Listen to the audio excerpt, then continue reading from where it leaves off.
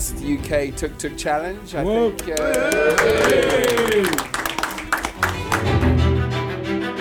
I'm Phil. I'm a volunteer with the Rosa May Foundation, the UK Tuk Tuk Challenge. Is it a race? Yes. I get that all the time. It is absolutely not a race. This show is sponsored by Waterside Calligraphy. Beautiful writing brought to life on the page. Hello and welcome to the second part of the UK Tuk Tuk Challenge. Most of the group are still at Deptford Bridge, and as we exit back onto the top bridge and the main road, we look down at the punch bowls and talk Clogau Gold. Punch bowls are down there. Oh, I see. Yeah. You can see where they're basically being so cut. Each one, there are a number of punch bowls. That's it. That's one, for example. Isn't it? What you'll find is that's basically where the old waterfalls were. Yeah. Because that's where it was carved out at the base of the waterfall. And as the water comes down and swirls. Right, those are actually the bases. Yeah. I get it. Yeah. And each one of those would have been where it's been cut back over the centuries. Yeah, that makes sense. But yeah, they were just saying they've closed that side at the moment for health and safety reasons. Right. And there was another bridge down there, a little wooden footbridge. Okay. Good. Amazing. It's where you find the gold in those punch bowls. Yes. Part of there's Clogau Gold. Yeah. Clogau slightly further up. Yeah, it's more the Brecon where we were yesterday. No, it's further north. Clogau. I thought it was Brecon. So no gold in this area. It would be a little bit, but not a lot. I've just spent £5,500 on it, John. It's definitely a bit further up. Okay. To buy a plot, or what do we need to spend £5,500? Buy a wedding ring.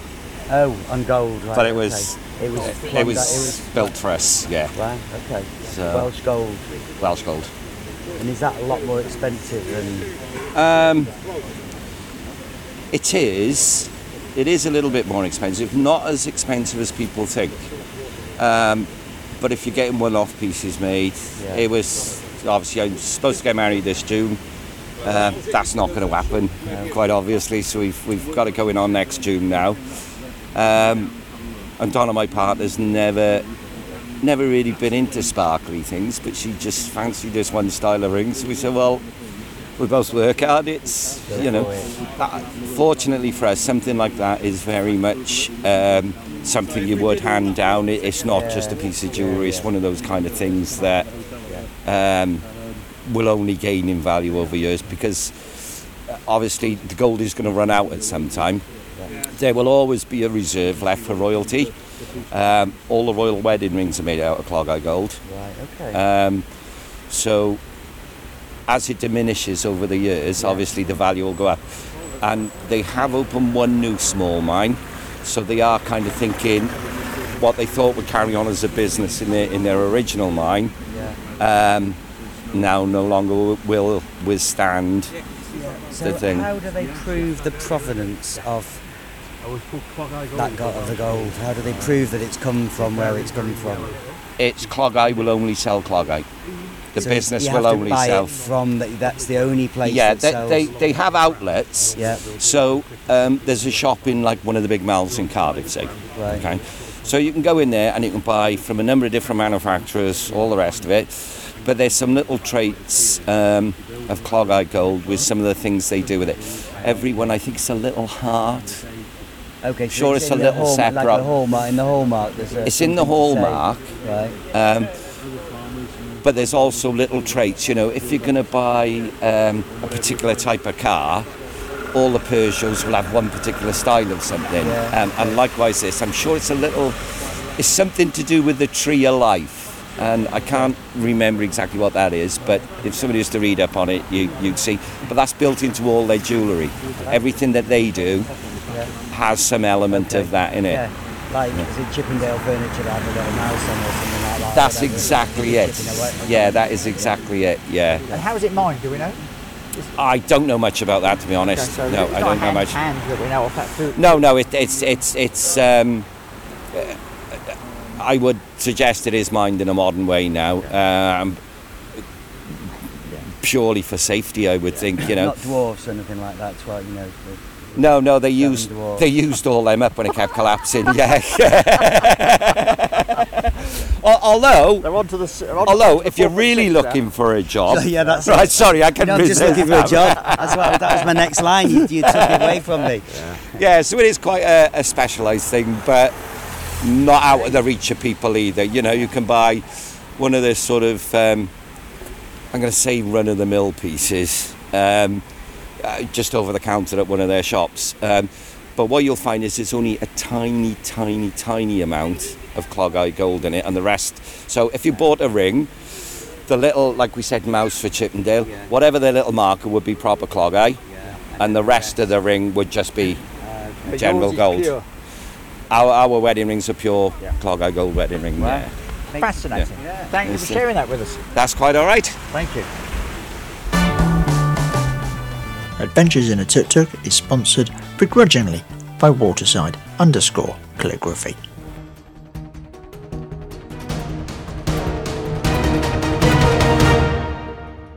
Before we left, we just had time to grab a great cup of coffee at the Hafford Hotel, a few hundred metres from Devil's Bridge. If you stand outside and look up at the generous overhang of the eaves, it might remind you of an alpine chalet. The original hotel was enlarged by the Duke of Newcastle in the 1830s when the alpine roof was fitted. Further alterations were made by 1905, perhaps in response to a large influx of tourists from Aberystwyth. I retired the day before this, so this is a very welcome, relaxed change, holiday, take it at a different pace, and it's just been great. Right, so you've only just retired? Yeah, midnight before this started. All right. Yeah. What planes did you fly? Oh, all sorts. I was in the Air Force and flew Vulcan bombers, Okay. Tornado fighters. Proper pilot. Yeah, and then I went into commercial aviation and laterally flew jumbos, 747 jumbos, and Right. then Boeing 787 Dreamliners. Right. And in between lots of other different sorts of airplanes. So a fair old spread of different types, which I really enjoyed doing. But So what's your favourite plane ever to Chipmunk. get in and fly? a Chipmunk. A Chipmunk. Is that Little. a baby one? Yep, a little one, two-seat thing. I'm fortunate enough to have a little share in one. Right. But I'm very lucky. I've flown all sorts of airplanes around air shows and things like Spitfires and laterally around the air shows the Vulcan bomber, which was a great privilege to do. But yeah, I've finished now, and yeah, I just like it. Are you missing it already? No, No. no. Maybe in time, but I'll still do a little bit of flying light airplanes, instructing people, just giving my knowledge to other people and experience. But yeah, I feel very lucky and very fortunate that my retirement from the travel industry happened when it did, because the whole thing, as you know, has all gone a bit pear-shaped for a couple of years. So I'm just lucky.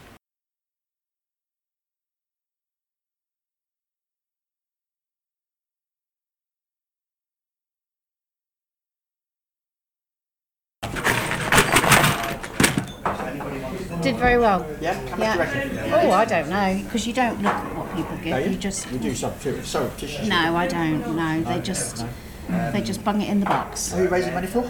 I'm raising money for the Rosie May Foundation Here it is, on the bucket. on the bucket, Did you have your which t-shirt on? is rosiemay.com if you wish to log on and contribute. I'm Phil. I'm a volunteer with the Rosie May Foundation. And you're here Here today? for the UK Tuk-Tuk Challenge. As a parent myself of 3 daughters, I can't begin to comprehend what that must have been like. But Mary channeled that grief, I think, into trying to do something positive, basically, and set up the foundation. Rosie May was her daughter's name, and set up basically an international charity which has done a lot of amazing work in places like Nepal, building a school, rebuilding a school after an earthquake. The charity's done a lot of work in Sri Lanka in particular, where, again, I wasn't particularly aware of it, there's a major issue of sexual harassment of women there. And the link with the tuk-tuk is they provided tuk-tuks to women so that they can transport themselves and their children to school and to work without sexual harassment. So that's what the charity's been, and a whole load of other projects. But basically, they bought the tuk-tuk to, I suppose, as a kind of a way of raising the profile of the charity, But at the same time, they realise that they want to do more work within the local community of Bingham and the surrounding area. And strangely, the pandemic has given us, because we're part of it now, an opportunity to do some really good stuff.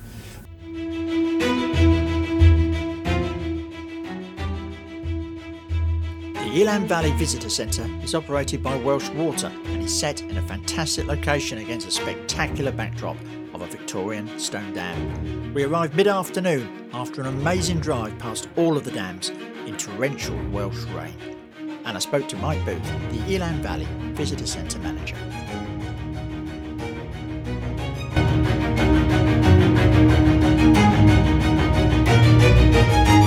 Fantastic that you're here today in the Elan Valley. No, unfortunately, we don't have the sun, but what we do have is a wonderful atmosphere. Yes. And so you could be anywhere in the world. We could. It's absolutely marvellous here. We've come all the way down from the Devil's Bridge. Fantastic. Yes. Over the mountains. Over the mountains. And then through the Elan Valley down here to the visitor centre. Yes, yes. Well, you're now part on Welsh Water's land. We own 72 square miles, which is 1% of Wales.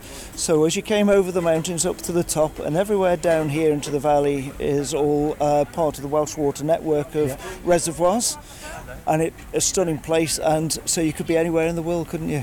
And there's 3 dams, isn't there? No, there's 6 dams. There's 6 dams. Yes. That shows how much I know. I'll let you have a map, and so you can see the whole estate that we've got. But yes, there's 6 dams. We've got reservoirs which feed from here right the way over to Birmingham. That's right, because you're the main supplier for Birmingham, right? It is, yes. So they're all built for that purpose. Although they do release water down the valley into the Wye Valley, and then further on down to South Wales as well. So it's very carefully managed, is it? Absolutely, yes. There's a team of dam safety staff on site and get inspected every single day, yes. Oh, okay, that's rigorous. Oh, yes. And if you went down to Clarewind Dam, which is just 4 miles down the road, you'll see during the week they've been doing some gardening, weeding the dam. So that everything is very, very carefully managed. And how's the water quality monitored? Well, the water quality, this is why we own 72 square miles, so that we can control all the water catchment area, and we can manage what actually comes off the hills and goes into the water. That is always that's always tested regularly, and when the water is extracted from here, it goes through another filtration point before it goes into the pipes off to Birmingham. Okay, and how big is that pipe? How wide is that pipe that goes to Birmingham? Well, I think you could probably walk it, but I wouldn't, because there is a siphon part way through, but it's all fed by gravity. Right. So there's no pumps, fed by gravity, and it takes 3 or 4 days to get to Birmingham. And when was all this built? First dams were end of the 1890s.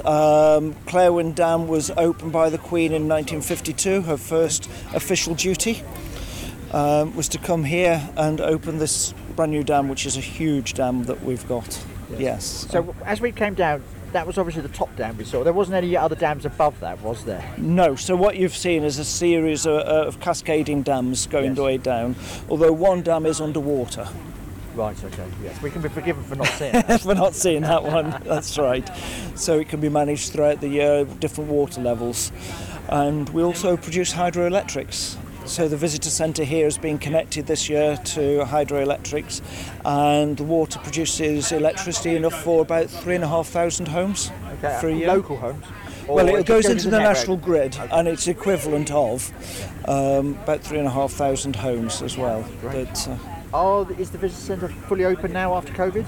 Or? We are fully open, but with controlled measures, yes. So reduced capacities, and we've taken the opportunity to create some more meeting rooms, and change where the shop is to create a larger shop, so that we can move people around much easier because of the controlled activities that we've got to put in place. I presume you were closed for 3 months or so. We were closed. We did open up for local visitors when we were allowed to, which was a 5-mile distance. So Raider was opened up for the car park. But yes, we've been closed. But it doesn't mean to say we've been quiet. We don't know exactly how many visitors. The visitor centre, we have about 250,000 visitors a year just to this one spot. Yeah. But a lot of people drive through. If they've been here before, they'll drive through, and they won't come here necessarily. As I say, they can approach from any direction.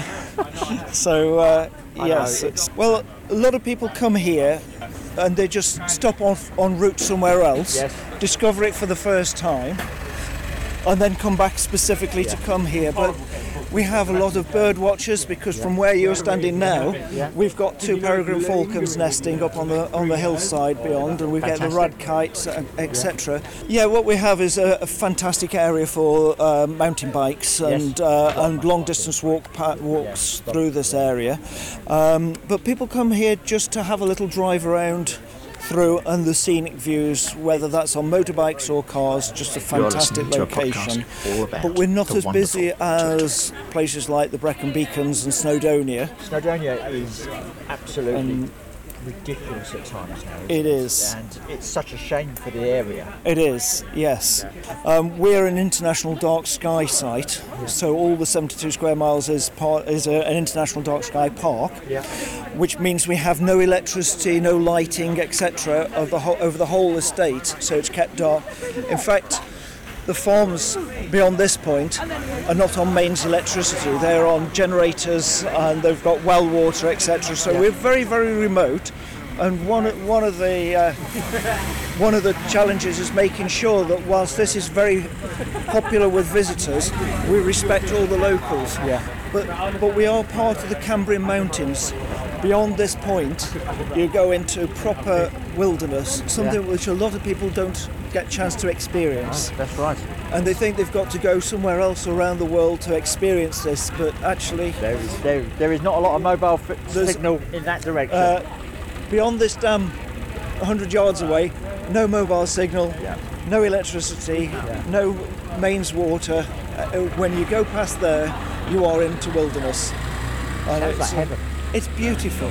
It's beautiful. One of the nice things about this area is, as well, it's open access. So when the Birmingham Corporation bought the land, they controlled where the fences go, where people can wander, and it is for the public to enjoy. So we're Welsh Water, who are a not-for-profit organisation, so everything which goes into either coming here or the water that people buy, it goes back into helping protect the environment as well. And it's fantastic to have the opportunity to work on landscape scale conservation. And so that we've got the Allen Valley Trust, who manage a lot of the countryside here, and they look after it for conservation as well as for the tenants and the public. Well, thank you for talking to us. No, it's been a pleasure. You've enjoyed the tuk-tuks coming here. I want one. You want one, dear? So, be an interesting way for the rangers to get about the estate. I think so. I think it's certainly noticeable. Yes. Put some knobbly tyres on, it'd be brilliant. Yes. Hello and welcome to another Adventures in a Tuk-Tuks podcast. For more information on any of our podcasts, please go to my website, adventuresinatuktuk.com. The Allen Valley was our final stop on this year's adventure. From there, we made our way back to the Albright Hussey Hotel in Shrewsbury for our celebration dinner. Julian Canal owns and runs Large Minority, and I spoke to him about his up-and-coming Italian tuk-tuk trips. We have like a local supplier that has a bunch of apes who I know quite well, and they own them, so we essentially rent them. Okay. So a large part of that is the first day is training them, showing them how to drive. So they don't turn them over. Well, it's not turning them over. It's to be honest, it's the gears with the clutch on the left hand handlebar and getting them not to crunch the gearbox, because if you don't drive them properly, you're broken down within 2 hours. If you're grinding the clutch, no chance. No, I understand that. But isn't it a case of if you've drove a motorbike? If you've driven a motorbike, it's a huge advantage, because you get the concept of the gears with the clutch and changing with your feet, or at least the concept of having it. Yeah. Whereas if you've only driven a car, obviously you've driven a manual, but still, the gear stick is on the left hand side, or it's just a different concept. And bringing in the clutch on your handlebars as opposed to with your feet, that's what it takes getting used Or to. Tiptronic. Or Tiptronic if you've got a nice fancy Porsche and a Ferrari, then hey, yeah. I wonder if Tiptronic will ever come to a tuk-tuk.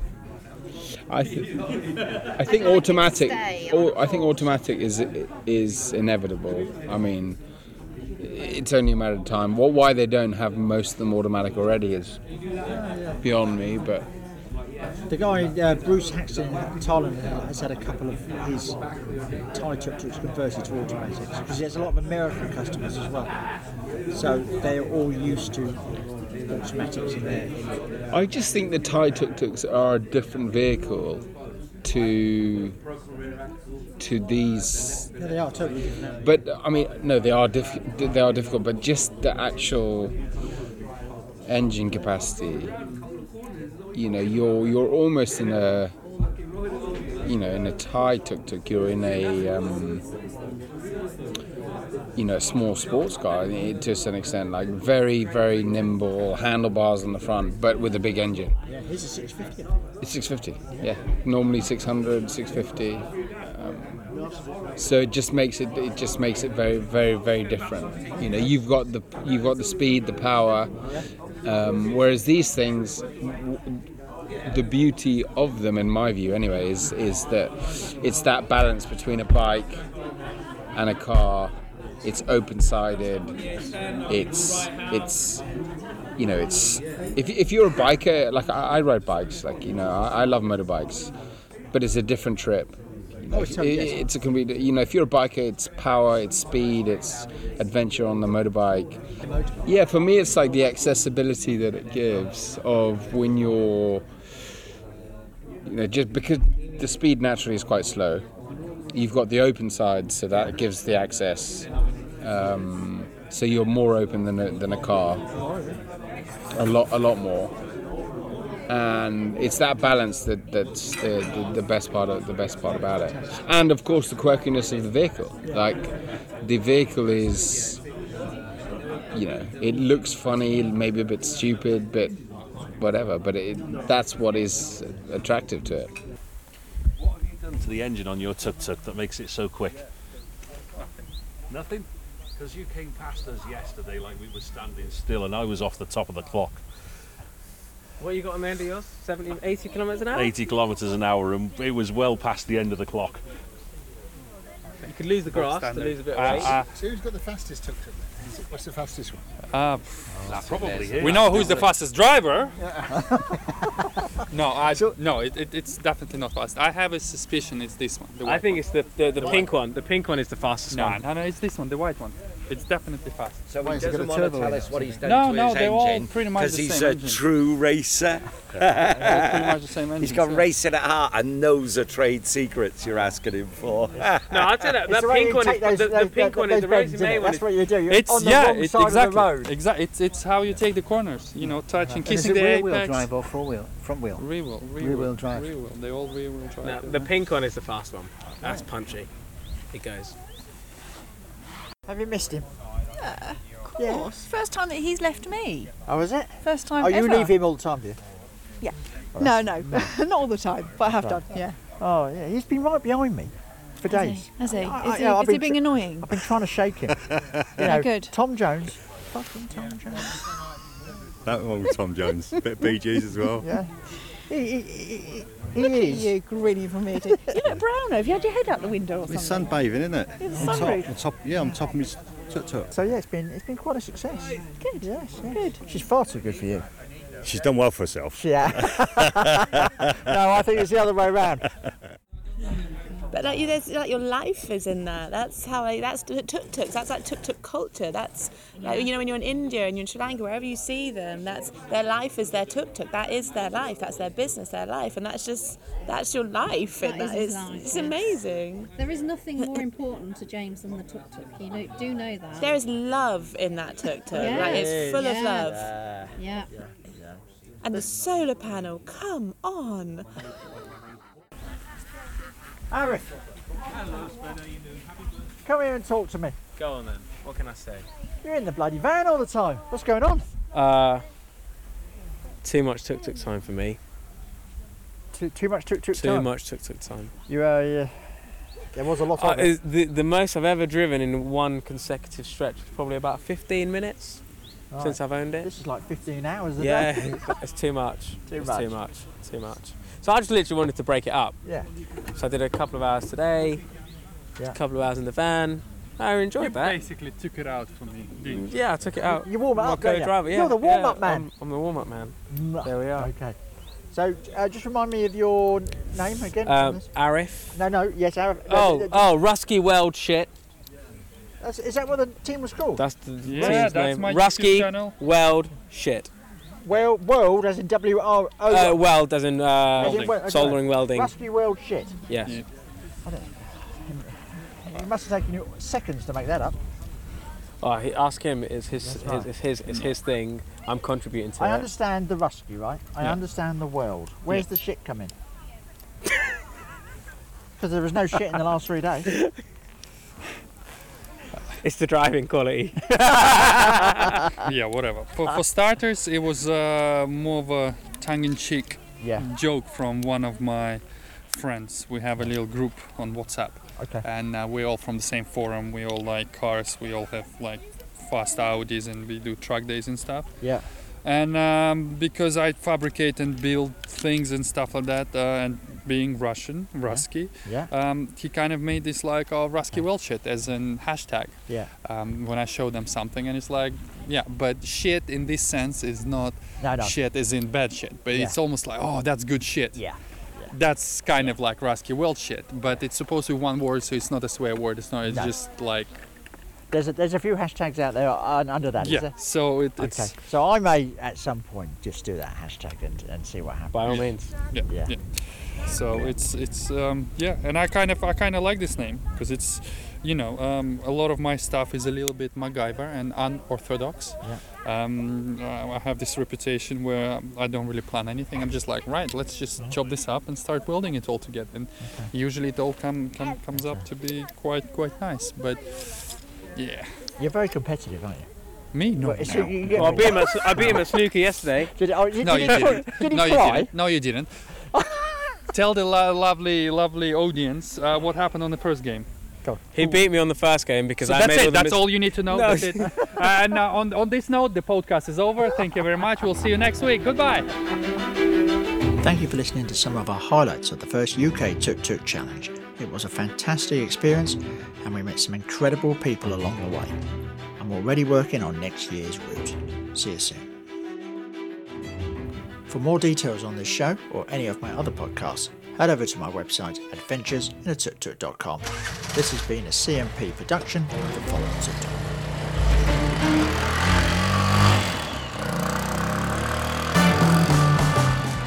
Adventures in a Tuk-Tuk is sponsored begrudgingly by Waterside_calligraphy.